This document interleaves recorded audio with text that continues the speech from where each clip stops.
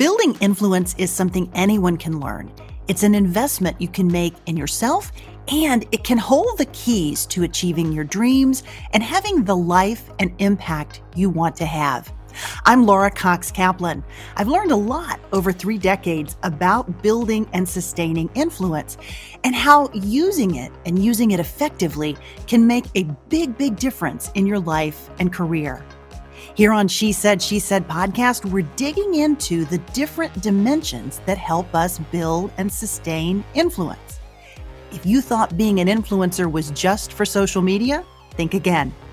Whether you're starting a business, raising money for a cause, negotiating a promotion, running your household, or trying to connect with those who don't share your views, understanding and using the different dimensions of influence will increase your chances of success, whatever your goals may be.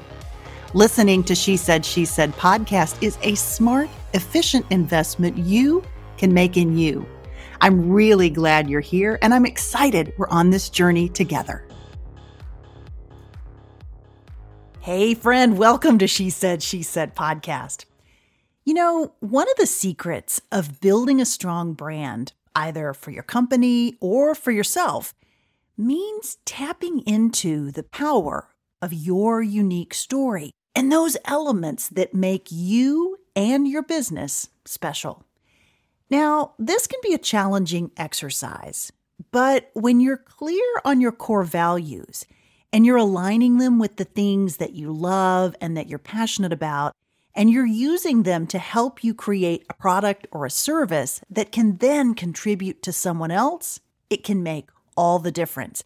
And that difference can be differentiating and incredibly powerful.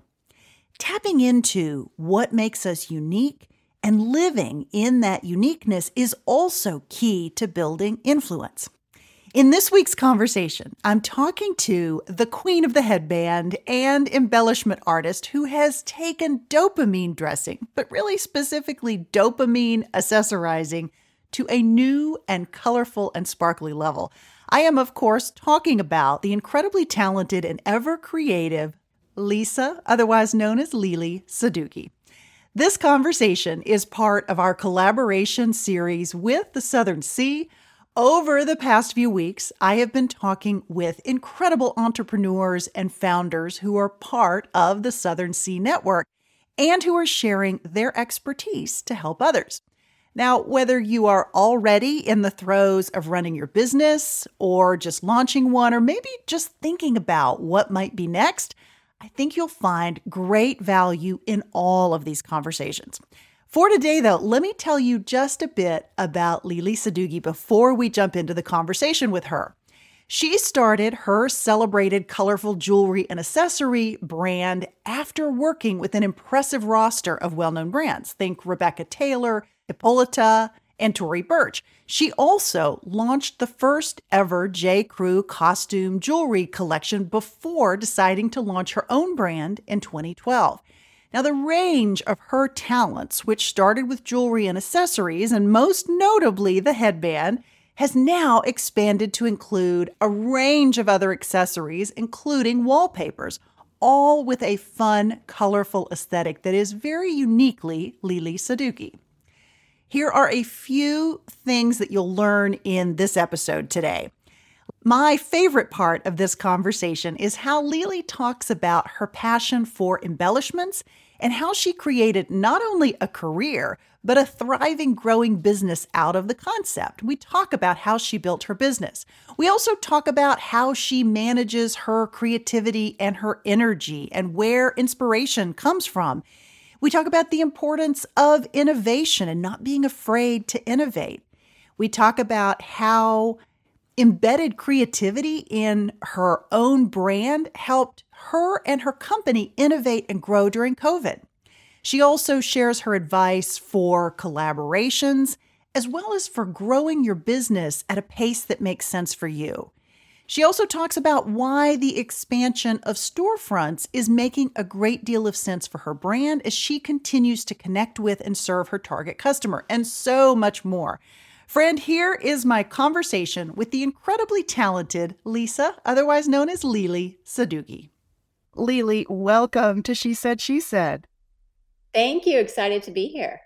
Well, I'm so happy to have you. I'd love to start the conversation by talking about how you got your start. Absolutely. I love to think back about it because if you mapped it all out, it probably wouldn't have been this way. But it just gave me such great experience that when I was ready to go out on my own, I felt super prepared and confident to do it. So starting back early, I always did art. I loved art, drawing, photography, collage work, sculptures, anything. And so at a very early age, I knew that I needed to create. I didn't necessarily think it was going to be clothing or accessories or headbands or jewelry, but I loved to make things and appreciated building and colors. And I get to do that every day now. So I decided to study advertising, and I thought that'd be a great mix with, business and art. And I got into it and I thought, you know what? I want to do art. It was a bit too quantitative for me, and I want to create and use my body as a canvas and wear things because it made me happy, and it was a fun thing to do every morning. I feel like there's two types of people. One that get up, they're like, oh, I have to put something on and get going. Or there's somebody who's like, I want to show how I feel today and I'm extra happy, so I'm going to put some sequin headband on. And so I went into fashion. I went to University of Texas, grew up in Dallas, and knew I wanted to live on both coasts. So I started out on the West Coast, mainly because I thought, you know what, I can afford a lot bigger place in LA versus New York on a starting salary. And I had a house with a yard and a garage, everything shared with a couple roommates, and had an opportunity to work for a really small designer, which was great because I helped out with line sheets, with PR, with design, with production, running around, schlepping the fabrics, like doing a million things. And it gave me a good sense of what it takes to run a small company. And later in New York, I had experiences at Rebecca Taylor, which was a very pivotal moment because I transitioned from working with the pattern makers and working in apparel to thinking about the embellishments and what goes on the apparel. And I started to do trims, and I just fell in love with embellishments. I had to go source, like, we were doing a bag which had all these different vintage buttons around it. So I sourced like 50 different buttons, placed them, put them on, put lace trims on things, did custom brooches. And I just felt like that was more sculptural and I enjoyed more than apparel. And from there, I transitioned, into jewelry because it kind of felt like going from trims to jewelry. Worked for Ippolita, and she had a bunch of. It was a private label line, which they don't have anymore. So I got to work on all these amazing brands, on accounts such as Banana Republic and Club Monaco and Anthropology, and it was from there that I had an exploratory interview at J. Crew, thinking that I could do apparel, I can do accessories. And I remember meeting with Jenna Lyons, and she said, we're thinking of doing jewelry. And at the time, I'd been doing jewelry for 6 months. I'd been doing trims and clothing for a long time. And I Yeah. just thought, I can do this. It's a little bit of this like fake it till you make it. And when you have this confidence that you've been working in the fashion industry for long enough, you can figure it out. And I'd like to say I did. I was there for 5 years, and it's just such a momentous time to be at a heritage company like that and start the DNA of a new category in an iconic brand. So that was really fun. It was all about making all these big, colorful statement pieces to go on the classic cashmere sweaters and blazers and pieces like that. And so then after that, kind of had some life-changing moments, getting engaged, thinking, do I want to do my own thing, have more flexibility, work more, but have more flexibility? And Tory Burch approached me. And I didn't really want to go back into the workforce because I was starting my own thing, but she was amazing working with entrepreneurs. She's like, you can come in 3 days a week, you can consult. So I did both. So you had already launched your own brand at the point in which you started this collaboration with Tory Burch. Yeah, I had just started my own. It hadn't debuted yet. At the same time, I was planning my wedding, so it kind of worked out. I was like I'm always busy. I'm never taking a break. So I was starting it, and it was just coming out. And when you first start a brand, and back then it was jewelry. Now I have like 15 categories, so there's no way I would have any time. But I could focus more on the jewelry. And I also worked for Tori, which supplemented a lot of me starting my own business too. And I did that until I had my first son, because it was being a new mother, working for another company and doing your own line. I think we all have to swallow the fact that we have to sacrifice things. I loved working there, but I just knew I couldn't give my full heart to all of those things. I'd love for you to go back before we dig into that aspect of your story, and go back just for a second, because did you study design after you got your advertising degree at the University of Texas? You studied design before you actually launched into the business, yes?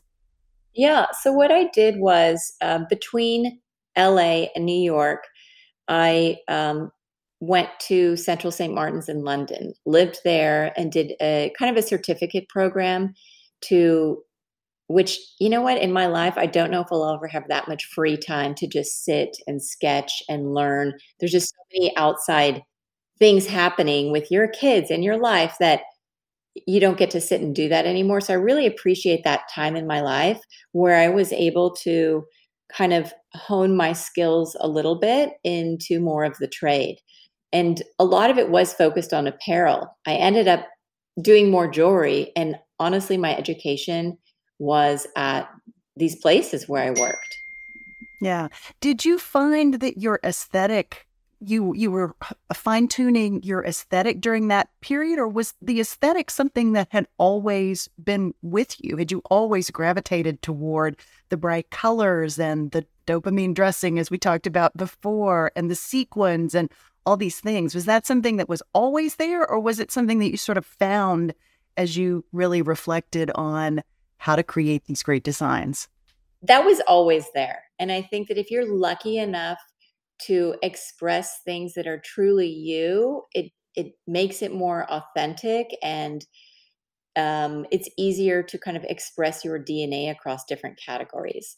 So, those of you who can't see me right now, I am wearing a hot pink dress and a hot pink sequin headband, and I'm With a sitting hot in pink velvet chair. Yeah. a pink chair in my lavender office. So, as you can tell, that is my lifestyle that I choose. It's not just designing for a certain person. But it's the person that wants to stand out. She is not a wallflower. She has fun with fashion, and she wants to experiment and express joyful attitude, not only from the inside, but from the outside.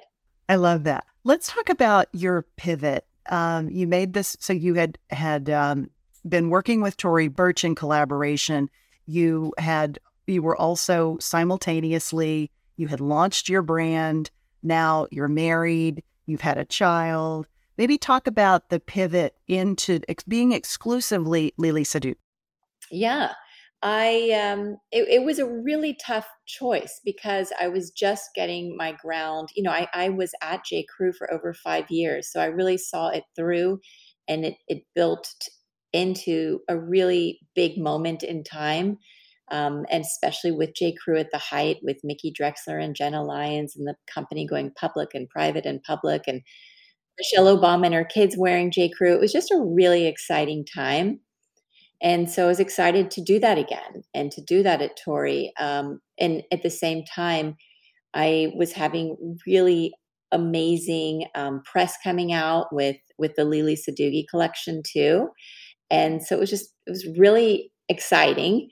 And again, it's just the realization that I needed to focus on something. I needed to focus not only on my child, but picking something. And obviously I picked my brand, and, so glad I did. It's a little scary step because you had a secure paycheck at Tory, and you kind of had a plan of where it could be. But sometimes you need to believe in yourself and follow your passions. And and do your own thing. I mean, I was doing jewelry. I never ever thought that I expand to so many categories. Yeah. So you started with jewelry, and maybe walk us through the expansion into these other categories and kind of how you thought about that. How did you scale the business? Because you were a small company, you weren't taking outside funding. I think you still don't take outside funding, if I'm Right. correct, right? Maybe talk a little bit about how you scale a business like that and how you broaden it into all these categories while staying true to your mission. The first thing I did was establish good relationships with wholesalers. And my very first account was Neiman Marcus. And I'm from Dallas, so that's extra special. And we were able to go through traditional market during Fashion Week, accumulate all the orders, and have the safety of knowing, you know, what we've sold and use that to write our purchase order towards the factories. So we were really lucky and able to support, the payment of the product because we had the orders from the wholesalers and then tack onto it our web orders. And so, pre-COVID, we were probably half and half, wholesale and direct. Post-COVID, people learned how to buy direct. And so our direct business, our storefronts have really um, made us much bigger in that business, in the direct business. How do you know when to broaden into these categories? Because you could have 15, you could have 50, you could have 8, any number. But how do you know? What's your advice for how do you know when you've got the right number? How do you know like when to innovate and to pivot further? Maybe give us some perspective on that. You always innovate. Never stop innovating. Don't rest on something that does well. What's the next thing? And that's what I'm constantly doing every hour of my life, thinking about how could I improve that? And it wasn't a conscious decision, okay, let's expand all these categories. But for me, it's about adornment and embellishment. And whether it's on your ears or your neck or your eyes or your head, it is a sense of jewelry or trims. If it goes back to kind of my experience. And so I wanted to do jeweled glasses because I thought that would go really well with my matching earrings and necklaces, and found someone and figured out what is not in the market. One thing I learned from J. Crew is people were just feeding off of this really fun costume fashion jewelry, which was popular in like the 50s and the 60s and the 80s. And there wasn't much of that moment. It was kind of minimal and like layering chains and just bringing back these fun pieces at kind of an attainable price point, which is why I started my line. I thought there is room in the market. You can find stuff at a super low price point. You can go to Zara, you can go to H&M, or for costume, you could spend 500, 800, $1,000. Like, why not have something that's awesome quality that's, not 20, but like 50, 80, maybe $100. And they're just big, fabulous pieces that you don't have to keep into a safe. You can wear every day. Don't have to save them for some event. You can wear them with your blue jeans out doing errands. And so it just kind of came organically because I'm thinking about what's next. I could do more than jewelry. And the headbands particularly came out because I had 2 kids in 17 months, didn't have time to do Wow. my hair. I guess Grabbed not. like my daughter's, my 3-year-old daughter's like little headband because it made me feel like I had more hair, made me feel a bit polished in a pinch, I like to say. And I just thought, wow, I can do better than this. And I couldn't find what I wanted. And it was more of something that I wanted, and I wanted it more elevated, and I wanted it more grown up and more fashion. And at the same time, I was working on a little Minaudier clutch with little pearls on it. And I asked the factory, who did not make headbands, do you think you could do this with a matching headband? And they're like, I don't know. Like, nobody was making headbands. Now you can go on Amazon, you could find a million options. But back then you really couldn't. There were just a few solid basic ones. And so we tried it. And that's the first time I made an investment prior to getting wholesale orders, because there were no buyers at Neiman's and Saks and Bloomies and Nordstrom that bought headbands. They had to figure it out. It took them a And few you have to have a seasons. category, right? When you're selling to a place like Neiman's, you have to have the scarf person, the headband person, the jewelry person, right? They're all different people, right? That is the biggest challenge of why, and I think about who else does what I do, who else focuses on accessories. It's not that many people because it is a lot. I'll meet Neiman Marcus and I'll meet like 7 different buyers. The handbag person and the scarf and the gloves and the jewelry and everything. And that's why opening up stores is such a dream because everything can all be in one space versus spread out in each different sunglass section or jewelry section. So that's been super rewarding. Yeah, absolutely. Lele, talk a bit more about your creative process, your current creative process. How do you keep your creativity supercharged? And what do you do when it runs low? Do you have a process or a methodology or something that you do that really helps spark your creativity? I think, our offices are in New York and just being on the streets in the city is amazing to watch how people are wearing certain things and how they're mixing things and what they're doing, and vintage and thrift is a huge um inspiration for me, and I've been doing that ever since I was a kid, and finding things, and maybe it's the fact that I like to wear things that are unique. You can go into a store and everybody could have the same Carolina Herrera dress to a luncheon, but the odds of someone picking the same headband, the same glasses, the same jewelry, the same handbag, the same belt is just, it's not going to happen. So I think it gives me that sense of joy. It's like a treasure hunt where you can really individualize your look. So I look at vintage stores, I look at museums because different color palettes are very exciting to me. Unexpected color palettes, like, you know, where I just did some wallpaper and mixing all these fun colors together was a super fun project. So I I feel that you have to kind of go with what your strengths are, and I would say color and color combinations and embellishments are things that I've had a lot of experience doing and that I love doing. I love that. Your story about how you pivoted during COVID, and it's really interesting. And as I was thinking about talking to you today, I wondered how much your approach to creativity actually fuels that notion of innovation and the ability to maybe make faster pivots. I mean, everybody was scared at first, and I think that was the first motivation. Oh my God, the stores have closed. What are we going to do? Who's going to buy anything? And, luckily within our DNA, we are all about joy and happiness and um, getting something to make you feel better. Because I believe that when you look better, you feel a little bit better. You feel a little bit more confident. And we scrapped all of our marketing plans. Where's the email going to an occasion? Why are you buying a sequin headband? Like, what are you doing? And that's when I started to do a lot of live conversations on Instagram.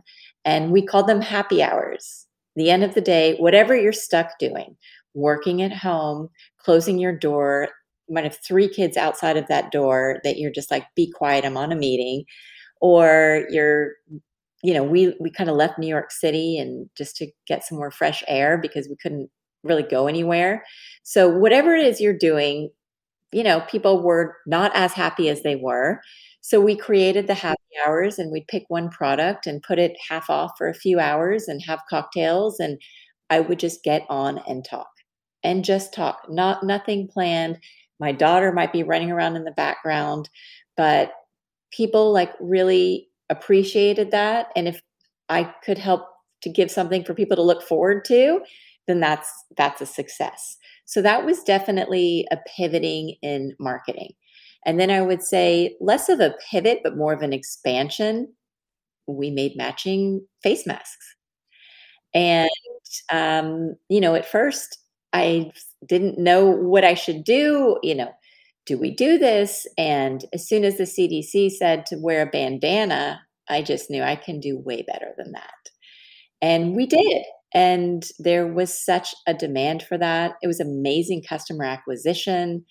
The amount of nurses and doctors and people that reached out that, we sent thousands of them to all their different departments and all the nurses and all the medical providers.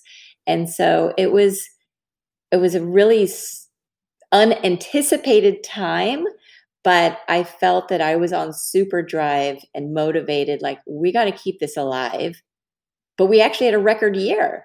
We had a record year because I think maybe people weren't dressing, but they wore that headband. It made them happy. They're on Zoom. And, what we make is it's such a happy piece to share. It literally frames your face. So it's easy to just photograph and share, and people can talk about it and what's new. And it just worked. It worked. And I think going live with people resonated with our community. Yeah, I love that. Let's talk a little bit more about collaborations and how you think about some of the more recent ones that you've done. You have a couple of exciting ones, one with Barbie, sort of, reminiscent of your pink outfit today and your pink chair, and Roller Rabbit, and probably others that I'm not mentioning, but maybe advice for our audience for how you think about collaborations and how you pick good collaborative partners. Absolutely. I think that you look at the strength of your company and maybe what you don't have and what other company does have. So we've worked with a lot of print houses because we're more about embellishments. We do some of our own prints, but we're more about the hand sewing of the crystals and the beads. And so we worked with, one of my earliest collaborations was J. Crew, which was extra rewarding because I was there for years, and the head of Crew Cuts called, who I worked with. She's like, "Would you be interested?" I'm like, "Yes, I would." And we did it for kids and adults and jewelry, and it was super fun. And I was able to use some of their iconic plaids. It was during holiday time. So tartans and plaids, which are very much heritage fabrics for them, but jewel it up in a Lele way. So that was a very fun mix because I felt like it was parts of both of us. And, again, we've done stuff with Liberty where we use those just classic ditzy floral prints and just like, punch them up with bright colored crystals. And it just felt like a fun remix. So lots of them have been print houses. And then we even worked with, Solid and Striped, a swim company, because that was also new. Like, let's do some swim bands. That's also expanding kind of categories. Let's do some bucket hats. Let's go beyond, the headband and the jewelry and do other categories. Is it just looking for a partner with a similar aesthetic, or maybe some of the other considerations that you think about? I mean, J. Crew is probably a natural because you knew what you were getting into. You knew that world, you knew those people. But some of these others where maybe, this is someone new, maybe how do you think about exploring that collaboration? And maybe even more to the point, things that you should walk away from, right? If a potential collaborator says X, you're like, okay, yeah, this is not going to work for us. Maybe advice around that. We've walked away from a lot of them. Some of them have happened organically, like Love Shack Fancy. Rebecca and I knew each other. Our kids were in the same class, and we're like, hey, let's do something together. And that's a different aesthetic than mine. It's more whimsy and romantic and Victorian, and I'm more like mid-century postmodern. So it was a really fun mix. And there's been other ones that haven't made sense, like maybe another like swimsuit brand, but I'm just like, I'm not sure how that kind of gels because, we're not necessarily all waterproof here.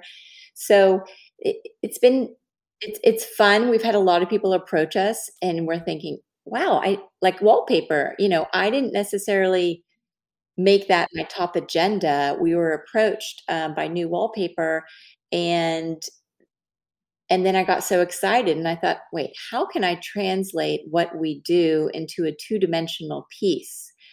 And I thought about our most popular crystal lily earrings. How can we draw them out like watercolor and make them? Because we've had these earrings since 2016, like they're part of us. And, then I thought, let's do some colored gems. let's draw colored gems. So it looks, and we made matching headbands. So we have a wallpaper that's navy with pink gems. Naturally, I had to make a headband that was like navy velvet with pink crystals on it. So you can match yourself to your home. So definitely it's about thinking outside of the box. I want to do more tabletop. I want to do more and different accessories too. So the sky's the limit. Yeah, that's so exciting. So, thinking about the future and some of the things that you guys are engaged in, you've already started with storefronts. Maybe talk about why that approach and at a time when, economically, there's a whole different set of challenges that are going on out there. Maybe talk about why this makes sense at this moment. We tried our first store. We're coming up on almost 2 years and we're expanding. We have two more coming in the next 6 months. So it's really, really exciting. We started in Dallas and at Highland Park Village. We have a store in Newport and Lido Marina, as well as Bleecker Street in New York City. So we're kind of on both coasts and in the middle right now. And we have a Houston store opening up April 1st. So in less than a month, and as well in Nashville in the end of the summer, plus more coming too. So it's been a really exciting venture. And we've seen that more people still do shop in person than online. And while we do have a very strong direct business, we have found that we only need a little square footprint. It's a big dressing room because we don't need to have separate dressing rooms. It's all accessories. So it's a fun place to come with your friend or your sister, and there's mirrors everywhere. And it's really important that we built a place where every piece is accessible. There's nothing behind a glass window, and it's just fun to try things on and figure out what makes you happy. And so we're planning on expanding to a lot more. And we've found so much joy in all the people that not only know us, but that discover us. They're walking down the street and then they find us. And I think that has been great for customer acquisition, especially given all the changes in Instagram and Facebook and really reaching people. So while it's become more challenging with the algorithms changing in our social, adding that element, the personal element of brick and mortar has really helped us, gain new people and get new people excited about the brand. Yeah, and really having that personal connection with your customer, which is a very special experience. I want to ask you about this topic of influence is one that runs through all of my conversations on this podcast. And as you probably know, it's a career and personal development podcast. And we're, of course, doing this great collaboration with the Southern Sea. But I'd love for you to talk about this topic of influence and how you think about your own influence in your company, how you're influencing your customer, and maybe beyond that. If you really pour your own aesthetic into something, you can really have a good eye and a DNA to your brand so that it is recognizable and it can expand to any kind of category. So I do things in the way that I live. I like to get up in the day. I like to dress up, even if I'm going nowhere, and just really showing people how to wear things. And I'm kind of known for doing these big try-ons the day before a big debut. I have one like next week before we debut our next spring collection, and showing people how to wear things that are more realistic. I mean, we love those beautiful editorial shots, but at the end of the day, people are like, "You make socks? How do you wear them?" And then I would put them on with these cute little sandals with ankle straps, and they're like, "That works. I'm going to try that." And I think it's about sharing community where whether it's me doing it or someone who happens to buy something at the store and is so excited and does a whole video or a reel or a YouTube on like a try on. And I think that is the community that works for us because people love to share and show how they wear things. When you get a dress, maybe you put some shoes in a bag to it. But when you get a headband, you can focus a million different outfits to work. I mean, I do have a pink headband on, but maybe I was going to wear all beige colored and hot pink shoes. And so that my accessories are pink and everything else is neutral. There's so many ways that you can show it. So I guess I enjoy being a stylist as well. Yeah, I love that. I'm so grateful to have a chance to get to know you. And I really appreciate you spending some time with me today. Well, this is so much fun. I mean, I could talk about accessories all day long, and I'm just trying to spread the movement that you should start with your accessories, build on that, and then get your basically your canvas is your clothes, and all your accessories are all the fun paint that you put around it. I love that, Lele. Thank you so much. I really appreciate it. So maybe one final question. If you could go back and give young Lele one piece of advice as she was just launching, what would that be? Honestly, if I knew now what I didn't know, if I knew everything back then, I don't know if I would have started because it's a lot of work and but it's so worth it. I wouldn't have it any other way. And I think that the biggest advice would be to realize that you don't know how to do everything. And while my strength is creation and innovation and perhaps marketing and different ways of that, I know that, operations and sales and accounting are secondary to that. So surround yourself with good, smart, trustworthy people that can make you a success. And don't try to do all the things that you don't know how to do. You can learn from it. And I have learned a tremendous amount. But, at the beginning, I've had support and continued support with my husband, who's been in finance, but he has helped with the overall strategy and the growth plan for stores and even figuring out how to build the website a decade ago. Just don't put in a lot of money at the beginning. You can figure it out. And I think for me, the growth, and because I didn't take any outside money, that I was at a healthy growth from the beginning. And I also had 2 kids at the beginning, and I wasn't in a rush to blow up very quickly. So, I think a lot of brands make mistakes that they feel like they have to have this many followers, they have to grow, they have to have stores in the first 5 minutes.